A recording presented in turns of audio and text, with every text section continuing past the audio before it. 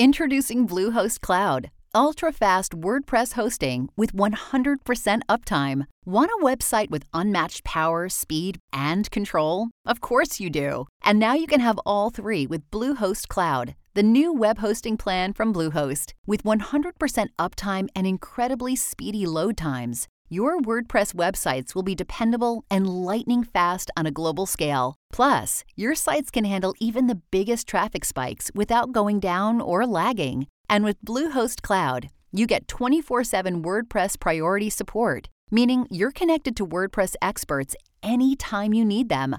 Not to mention, you automatically get daily backups and world-class security. So, what are you waiting for? Get Bluehost Cloud today by visiting Bluehost.com. That's Bluehost.com. When you need mealtime inspiration, it's worth shopping Kroger, where you'll find over 30,000 mouth-watering choices that excite your inner foodie. And no matter what tasty choice you make, you'll enjoy our everyday low prices, plus extra ways to save, like digital coupons worth over $600 each week. You can also save up to $1 off per gallon at the pump with fuel points. More savings and more inspiring flavors make shopping Kroger worth it every time. Kroger, fresh for everyone. Fuel restrictions apply. We worship an awesome God in the blue states. The president's problem is that he was born a Muslim. Not God bless America, God damn America. My Christian faith then has been a sustaining force for me over these last few years. Marriage itself is now being redefined, and at a very incredible velocity. President Obama made it very clear that he wanted to be the abortion president.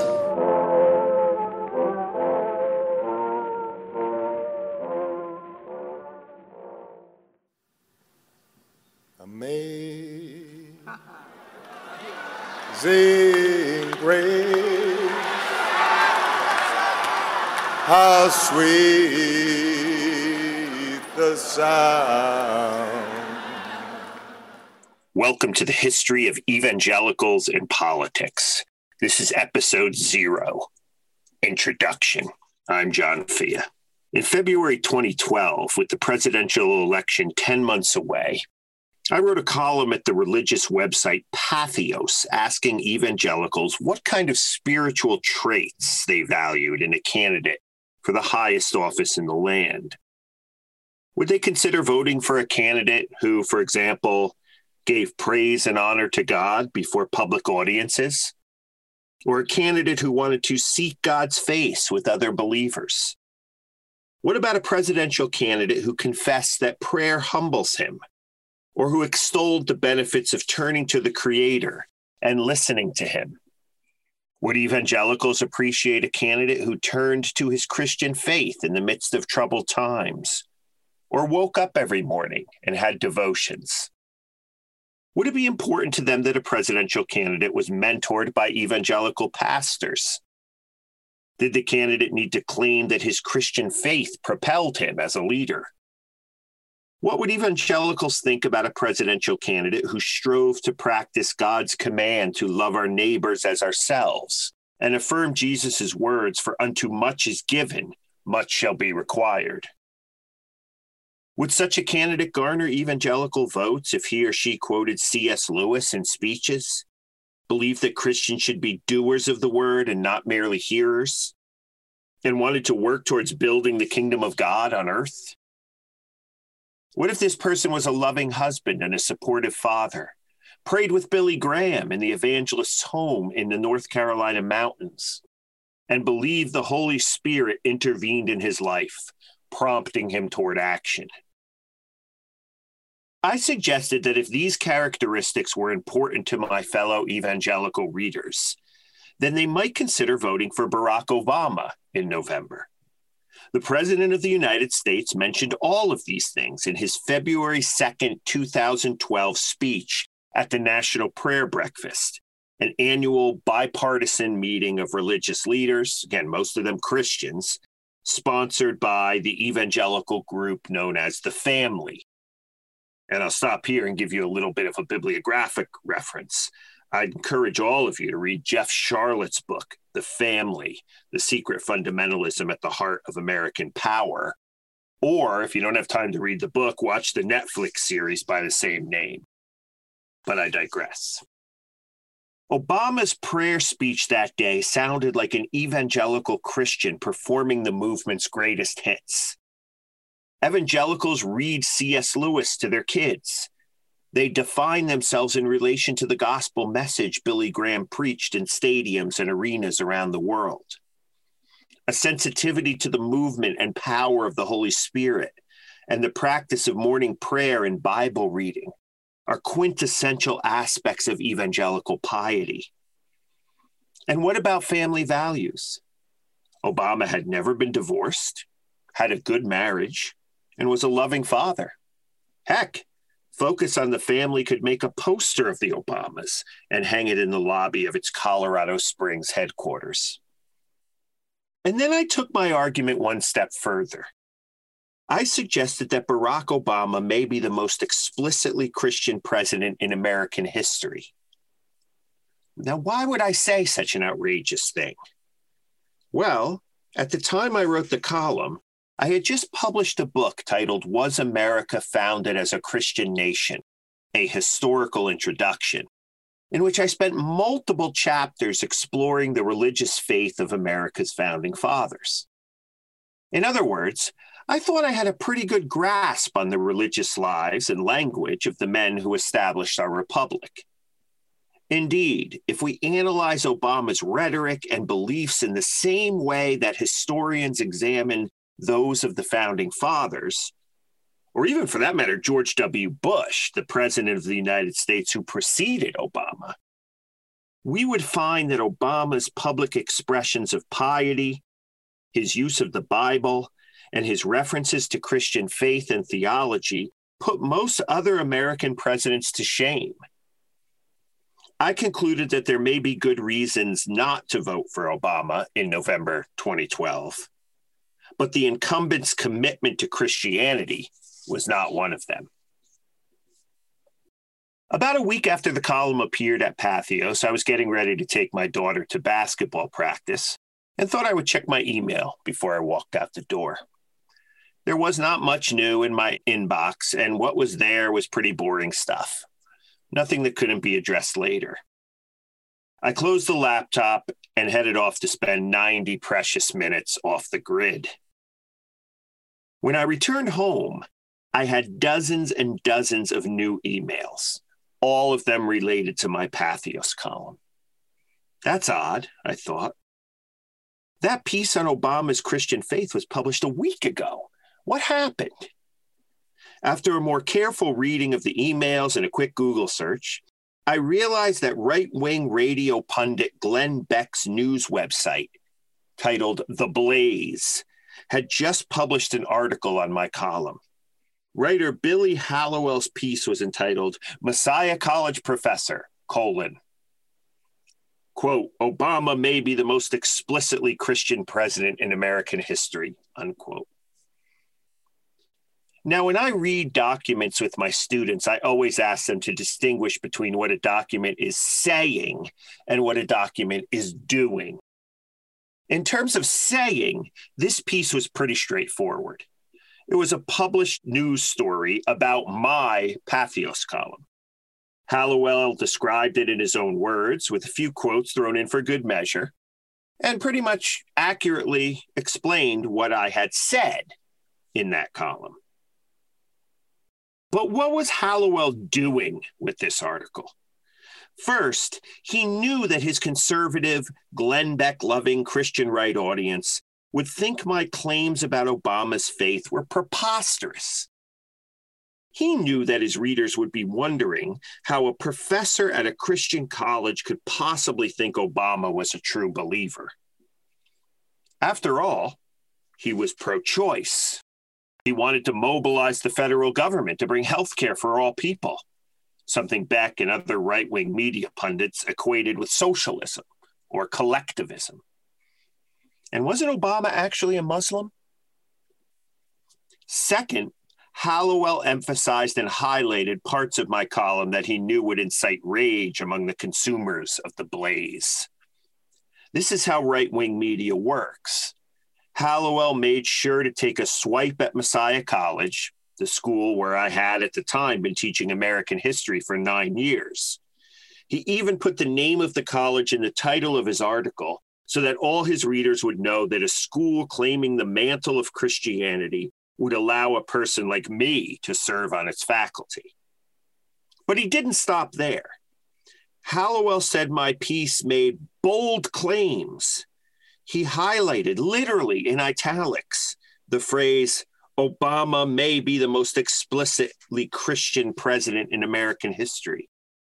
And he called attention to my suggestion that Obama's faith put most other presidents to shame. His piece ended by noting that Messiah College had invited a controversial leftist professor to campus in 2007. The school's decision to invite controversial political scientist Francis Piven to speak 5 years earlier, something, by the way, that Glenn Beck also made a stink about, had nothing to do with my column. This was merely another attempt to degrade Messiah in the minds of his readers. Hallowell's article succeeded in doing what it was supposed to do, namely, light a fire under the Glenn Beck faithful. The comment section was filled with anger and disgust. Readers claimed Obama was not the most explicitly Christian president in the United States, but rather the most biblically hostile president. This phrase, biblically hostile president, I should add, came straight from David Barton, a GOP activist who cherry picks from the American past to promote his Christian right political agenda. They called my article nonsense and repeated the popular claim that Obama was a Muslim. One commentator urged fellow readers to beware of wolves in sheep's clothing and called me a blind sellout, a communist liberal idiot, and a fool. Another reader said that this article is why we would never recommend Messiah College to students who are seeking a true Christian education. By the way, Geneva College, Nyack College, and Eastern University, all sister schools of Messiah, were also on this person's watch list. These schools, this reader claimed, are more committed to spreading the gospel of social justice than to the gospel of Jesus Christ. Buyer beware. When I got to campus the next day, someone told me that Glenn Beck had mentioned Hallowell's piece on his radio program. I had phone messages waiting for me from the college development office. It turns out that several financial supporters of Messiah threatened to stop donating unless I was reprimanded. The admissions office received calls from parents who were now concerned about sending their children to Messiah College. Human Resources got messages calling for my firing. And of course, the Public Relations Office was scrambling to respond to the criticism. The local Fox News station contacted me for an interview, which I declined. And within hours, I was sitting in a meeting with the college president, provost, and public relations team. Several Beck followers left messages comparing me to Hitler, Nation of Islam leader Louis Farrakhan, and former President Woodrow Wilson. Yes, you read that correctly, Woodrow Wilson. Apparently, Beck connected my article about Obama to his ongoing critique of progressivism in the United States. All of America's problems, he was telling his audience at the time, could be traced back to Wilson and his fellow early 20th century progressives. Several callers expressed wishes that God would cast me into perdition. Those who identified as Christians were often the ones who spewed the most hate and used the worst language. The good folks in the Messiah College IT department had to provide me with a new landline with a caller ID system. I still have that phone, and to this day, nearly a decade later, I do not pick it up when it rings unless I recognize the number. Thankfully, Messiah stood by me through this mess. But the backlash that my column incited meant that they would need to develop a PR strategy for how to move forward. I felt bad that I created more work for several offices on campus. Messiah College, now Messiah University, is a place with a deep sense of Christian community. And this was one of the main reasons I came to teach there in 2002. I believed in the mission of the institution, and I was sorry to make life miserable for my colleagues. As I wrote the next day on my blog, the culture war is real. As far as Glenn Beck and the Blaze were concerned, things died down pretty quickly. The next day, they had moved on to some other culture war issue. This is how, again, the right-wing media works. Attack quickly, marshal your audience to make life miserable for the victim of the attack, and then move on to someone or something else and let the folks you just attacked before a national audience clean up the mess you just created for them. As I got some distance from this episode, I realized that my experience with Glenn Beck and the Blaze provided a window into some very significant changes that the Obama era brought to evangelical politics. This was confirmed recently when I read an article in Politico written by a Black evangelical Christian man and Davidson College professor who attended a white evangelical church, sent his son to a white evangelical college, and voted for George W. Bush in 2000 and 2004. He wrote about how he noticed a profound change in his fellow church members after Obama was elected president in 2008.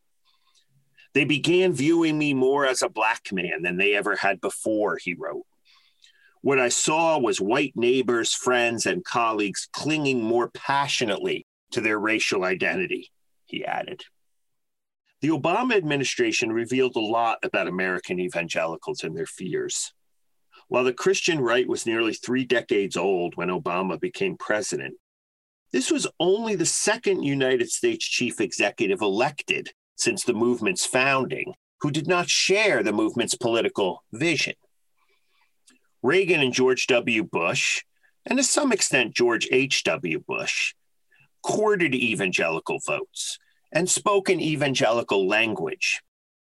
And now, as Obama began his presidency, the Christian right would draw heavily upon the political playbook they used to respond to the Clinton administration in the 1990s, even as they added new chapters to this playbook to instruct their followers how to take down America's first Black president. The internet and social media certainly helped in the process. As long as these conservative evangelicals continue to harden their dissent, Obama's calls to unite the country around shared ideas would have no chance.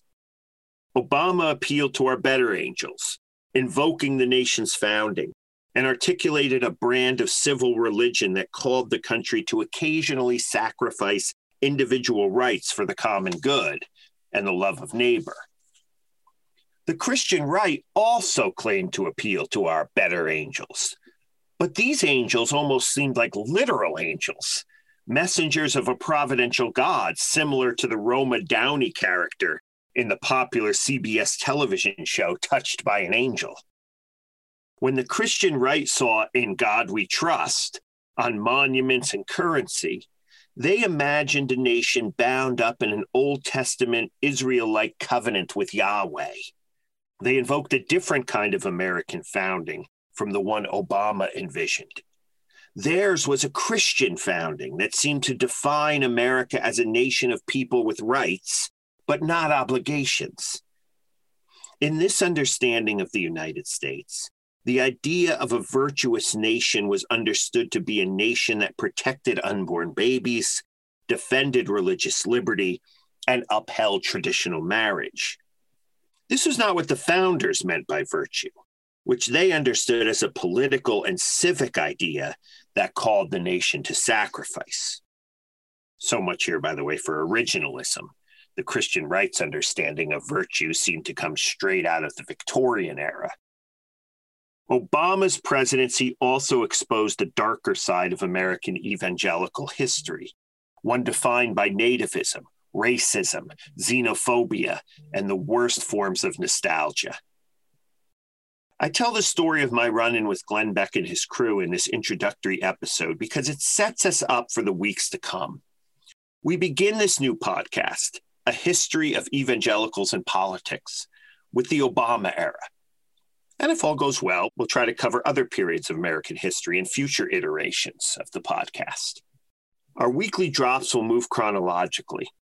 After a few episodes of context, we will begin with Obama's 2004 Senate run and end with his exit from office in January 2017. Each episode will take a deep dive into this history. Some of what I talk about in these episodes will be familiar to listeners of a certain age, but other listeners, I imagine, and I hope, will learn something new. In our next episode, we will discuss the religious influences that shaped America's 44th president.